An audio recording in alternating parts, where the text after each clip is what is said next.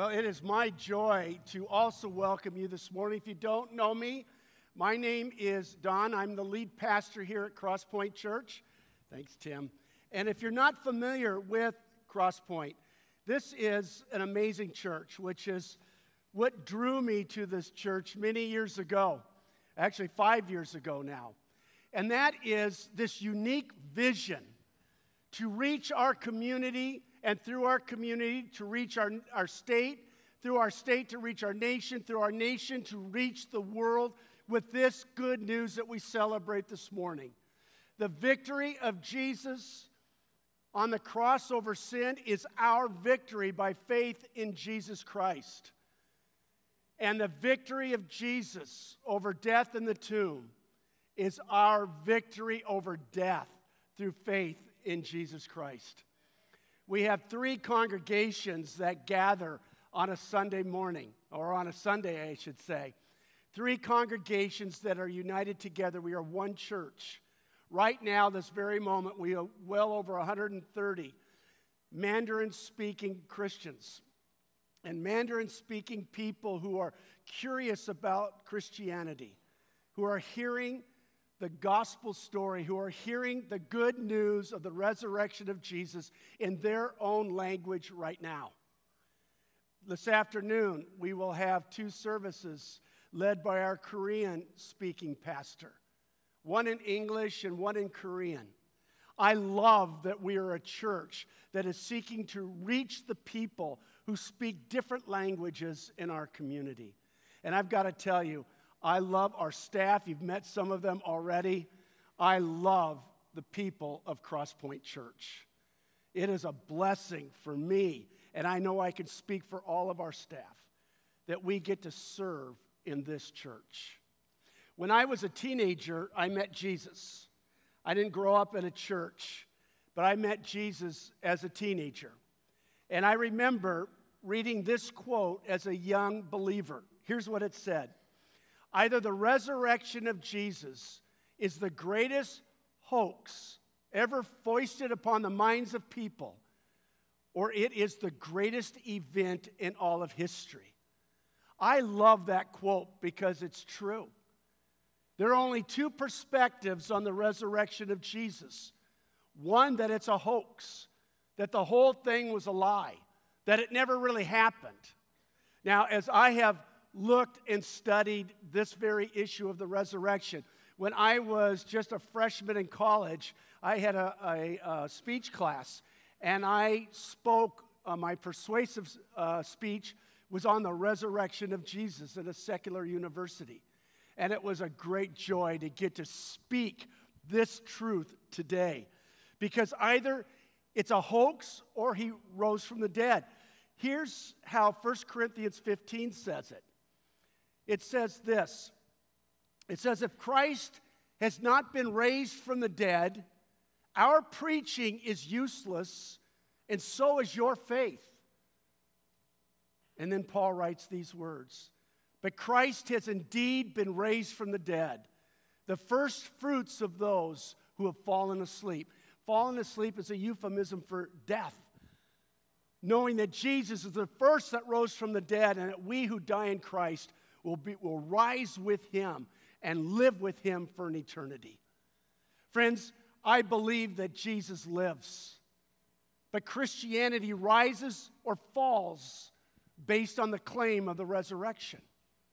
There was an investigative journalist at the Chicago Tribune.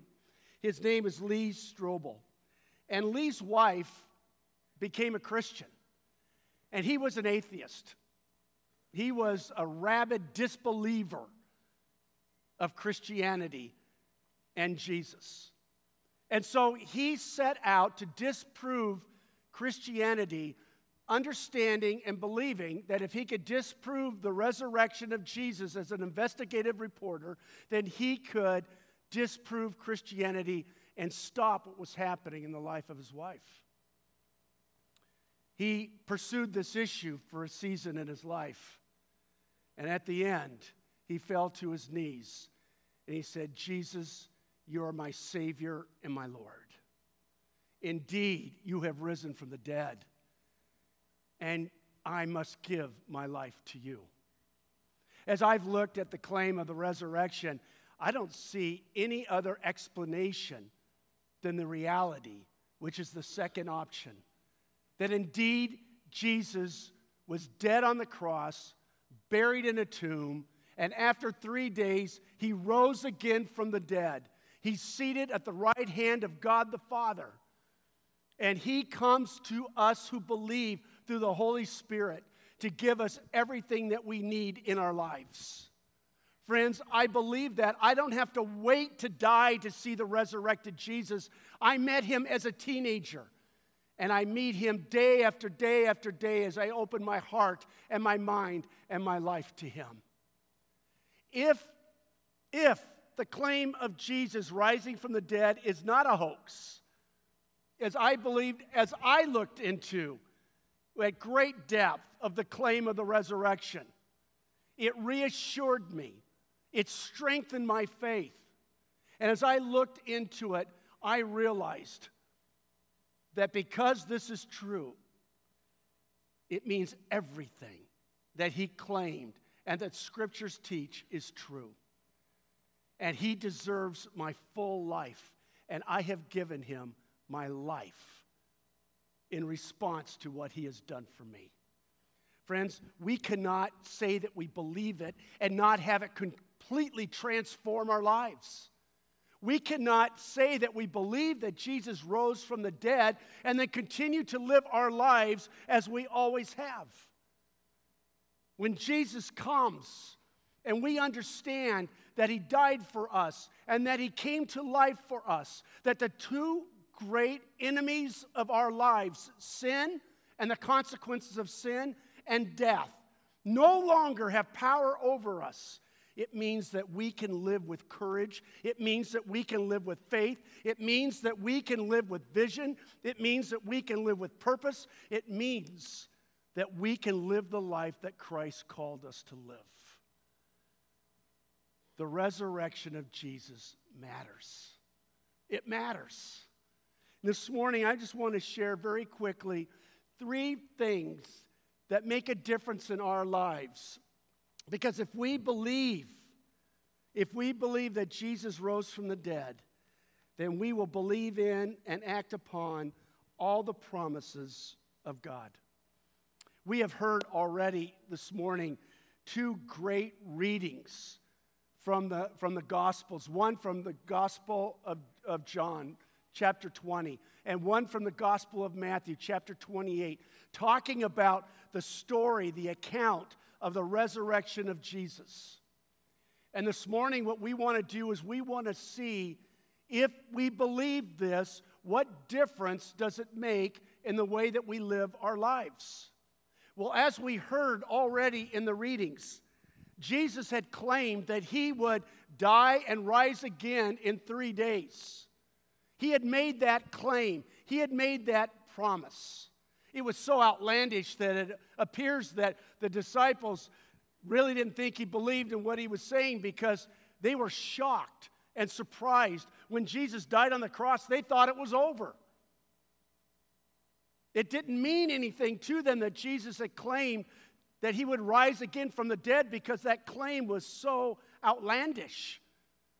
They didn't think it was possible. But listen to what happens. We see that Mary Magdalene and the other Mary, the Bible says, after they saw that the tomb was empty, they had gone to the tomb early on Sunday morning.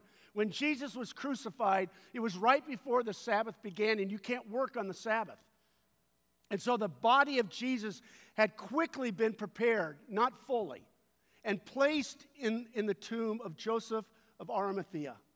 A large stone was rolled across the opening to this small cave. Eventually, the body would decompose, and it would be placed in a little box of bones. Or so they believed. Mary Magdalene and the other Mary had come to the tomb early in the morning because the body had never been properly prepared. And there were Roman guards who were present, and they were going to roll the stone away so that the body of Jesus could be properly prepared with spices and ointments. as was the custom of the day. But when they arrived, the guards were gone. The stone was rolled away, and the tomb of Jesus was empty. And so they quickly ran, and as they were running, they went to get Peter and John. Peter and John came running to the tomb to see what it was that the women were claiming. And it says that as they arrived, John was first, and he stopped outside of the tomb. Peter, impetuous Peter, ran through right into the tomb, and there he saw the linens just lying on the ground, the linens that had covered the dead body of Jesus that Friday night, just 2 nights before. John now enters the tomb, and listen to what it says. He saw, and he believed. He saw, and he believed. Well, what did he see? He saw that the body of Jesus was gone. He saw that the linens that wrapped the body of Jesus were just lying on the ground. He saw, and he believed. What did he believe? He believed that Jesus had done exactly what he claimed he would do, that Jesus had risen from the dead, that Jesus was alive. He saw and he believed. Friends, for some of you, this account may be a new account. Maybe you've never really heard the story of the resurrection of Jesus. As a teenager, as I came to know Jesus, I knew that Christianity would rise or fall on this claim. And so I studied to understand, were there other explanations? Were there other ways to explain what had happened? The only other explanation is the one that was given by the religious leaders of that day, and that was that the disciples who had run when Jesus was arrested, who had left and gone back to their lives, that somehow they geared up all this courage, went and stole the body while these Roman guards were protecting the tomb. The Roman guards, the story went, fell asleep. Well, if a Roman guard fell asleep on duty, the punishment was death. These were hardened soldiers. They didn't fall asleep while on duty. But it was the only story that they could come up with to try to counter the story that Jesus had indeed risen from the dead. And so John saw and he believed. And I want to ask you this morning, as you hear the account of the resurrection of Jesus, you and I don't have the opportunity to look into the tomb. But we now can look back on history and we can see the evidence to support the claim of the resurrection of Jesus. And when I looked into that, I saw and I believed. Now, what does it mean to believe? It means to believe that Jesus is everything that he claimed to be. It means to understand that every promise that God has made to us, he will fulfill in our lives. If Jesus can fulfill the promise to rise from the dead, he can fulfill any promise that he has made. And friends, he has made staggering, extraordinary, powerful promises for you and for me. I believe and I live my life in light of these promises. Not every promise is yet to be fulfilled in my life, for I'm still living in this world.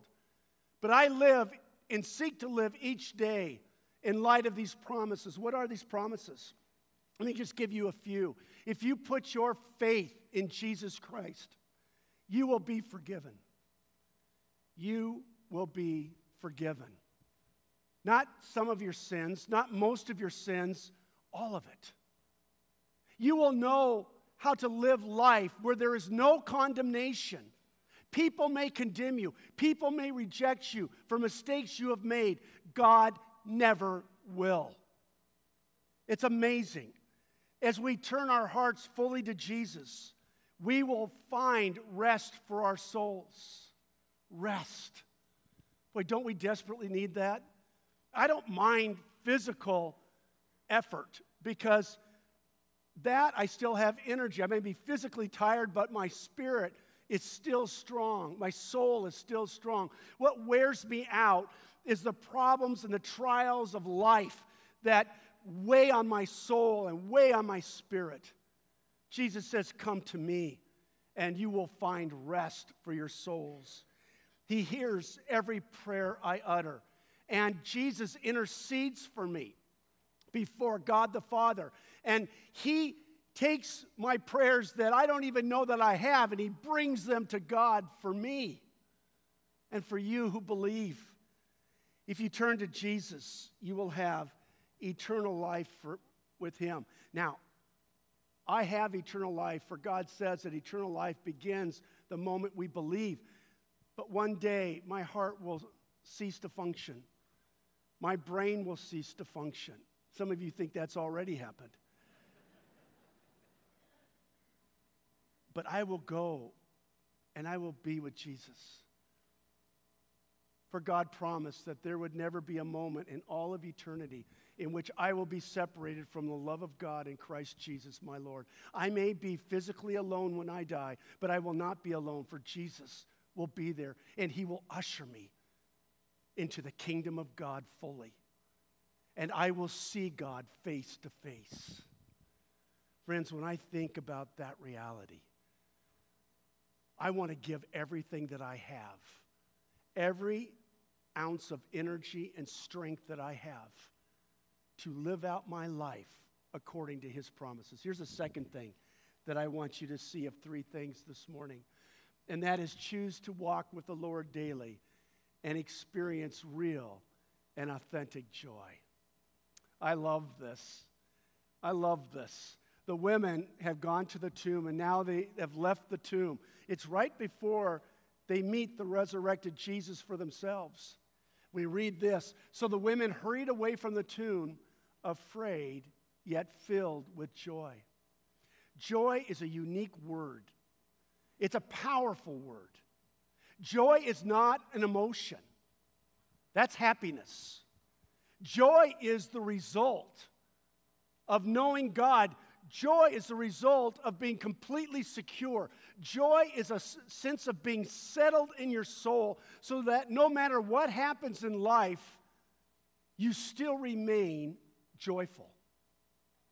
Joyful is the result, according to the Old Testament and the New Testament, of being in a relationship with God. It is to be part of the experience of Christian individuals, and it's to be part of the Christian church, no matter what we're experiencing. You see, the difference between happiness and joy is that happiness is an emotion that is based on experience. When things are going well, I'm happy. When things aren't going well, my happiness leaves me and it's gone. Some of you, you know that already this week. Something great happens, I'm happy. Something terrible happens, I'm sad. But no matter whether I'm sad or no matter whether I'm fearful, here's the reality. Joy is the result of my relationship with God. It is what's called a fruit of the Spirit, of the Holy Spirit's presence in the life of every Christian. I know joy because I know Christ. And joy will never leave me. It will never forsake me. Here's what I know. Here's what I know. When I talk to people, Christians, who have lost a loved one in faith, I say that death for Christians is tears wrapped around joy. The joy is I know where my loved one has gone. I lost my mom last June. I know my mom is in the hands of Jesus. I know she is there. I wept the loss of my mom because I'm going to miss my mom. Just between you and me, I'm kind of a mama's boy. I miss my mom. But at the very heart is joy. I preached at my mom's funeral service because I know the joy.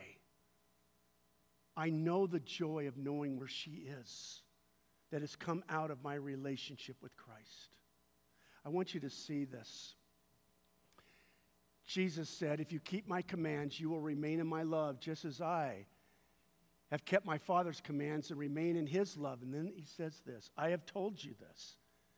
I have told you this so that my joy might be in you, and your joy might be complete, lacking nothing. Do you have the joy of the Lord in you? Happiness is fleeting. Happiness is fickle. Joy is constant.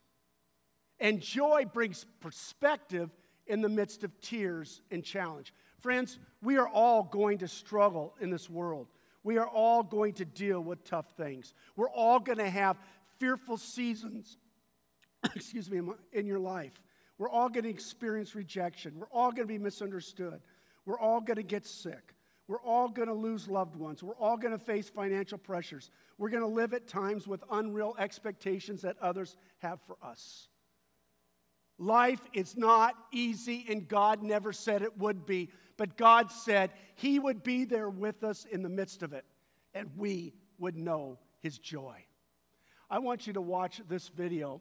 I have a lot of heroes in my life. Here's one of them, a man by the name of Nick Vujicic. And I love this guy. Beth and I, my wife and I, had a chance to see him speak when we were living in Michigan. And some of you may have seen videos of him or may have had an opportunity to hear him speak. He's a man that was born with no arms and no legs. And he's a man that knows joy beyond that which most of us understand. Joy and purpose in his life. I want you to hear Nick in his own words.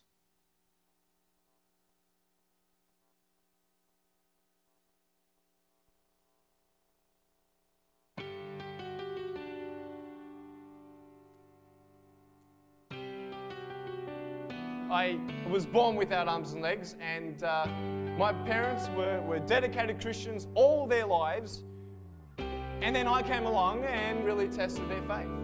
In Christ alone, my hope is found. He is my light, my strength, my song. Do you know how mothers don't want to hold their firstborn, like they're anxious? Well, when I was put next to my mother's side, guess what she said? Take him away. What heights of love, what depths of peace, when fears are stilled, when striving cease. If God loved my parents, why would he let something that bad happen to them? Here in the love of Christ I stand.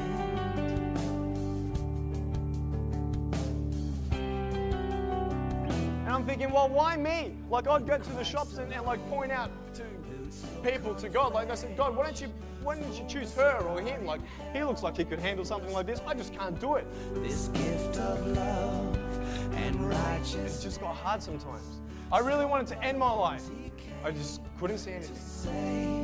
Till on that cross, as Jesus died, the wrath of God was satisfied. Then I was stumped at the verse where it says, God made you in his image. And I'm like, right. Christ, I live.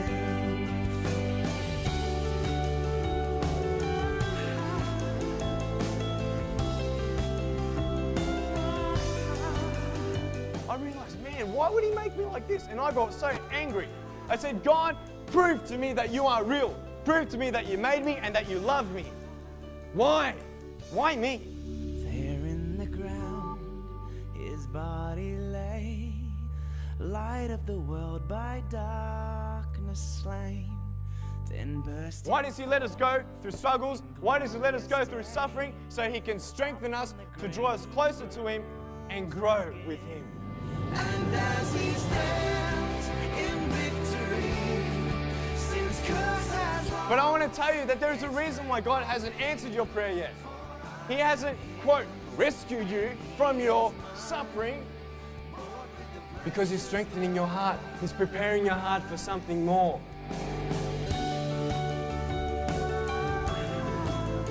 The joy of the Lord is knowing that no matter what happens, God is with you and he will never forsake you. No guilt in life. Look to the cross of Jesus Christ.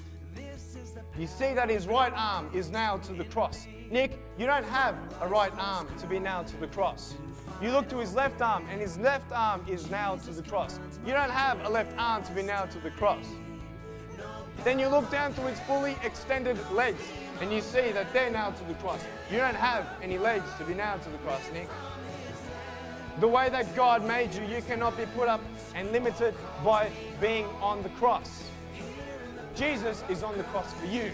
You are the unlimited part of Christ's body that's going to go out and spread the gospel like no one's ever dreamed of before. There are times in your life, there are storms going to come in your way, and it might not be in your control as often they are. And he might not stop the storm, but he's going to embrace you and keep you warm till the storm passes.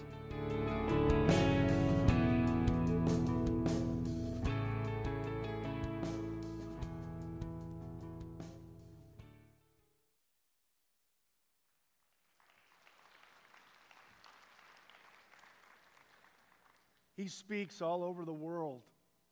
Hundreds of thousands of people have come to know Jesus through his testimony. Mission, purpose, joy. Joy beyond that which we would ever expect.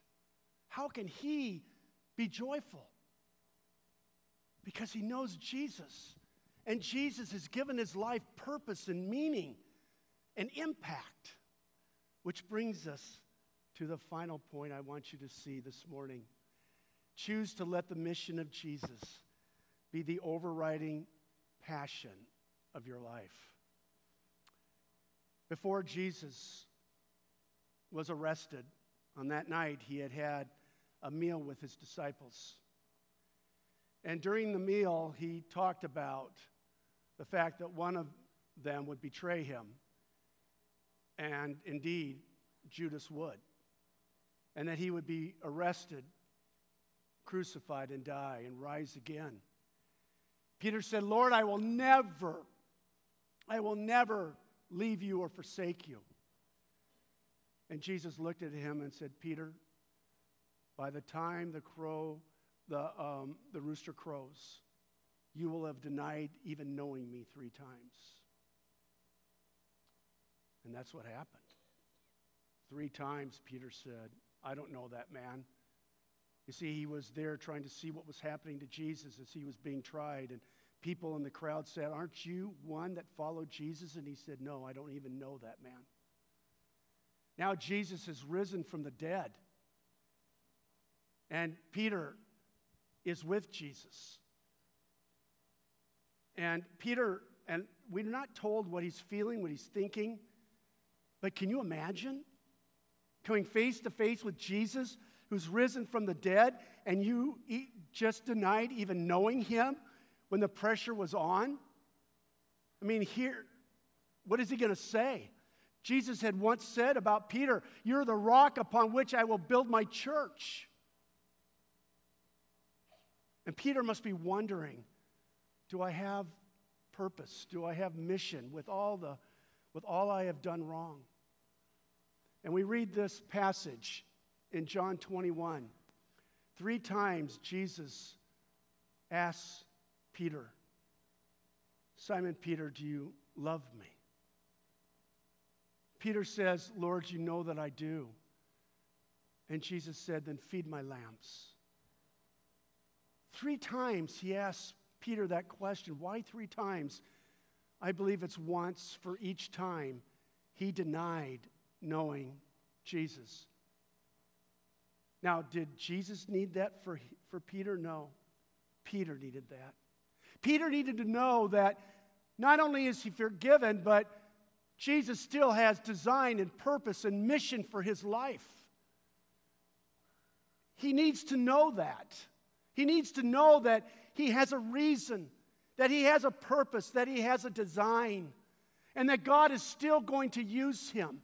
Even in the midst of his brokenness, even in the midst of his failure, even in the midst of his sin, God has not given up on him. It says in Philippians 1:6, he who has begun a good work in you and in me will continue it until the day of completion. Even with all the mistakes I make in my life, God never lets go of me. And He continues His work in me, as He did with Peter that day. He said, Peter, do you love me? Feed my sheep. Be part of my mission. Be part of my purpose. Be part of my design. Friends, every one of us was created for purpose and for mission. We see even before the fall that Adam and Eve had purpose in the Garden of Eden. Their purpose was to tend to the garden. Their purpose was to be in relationship with God. Their purpose was to be in a right relationship with each other. Their purpose was to be a steward over all that God had created.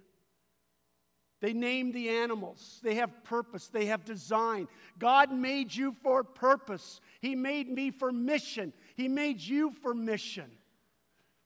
You have design, but your purpose cannot be lived apart from Christ, because your purpose is found in Christ. You are to be His ambassador, His witness. Where? Everywhere you go.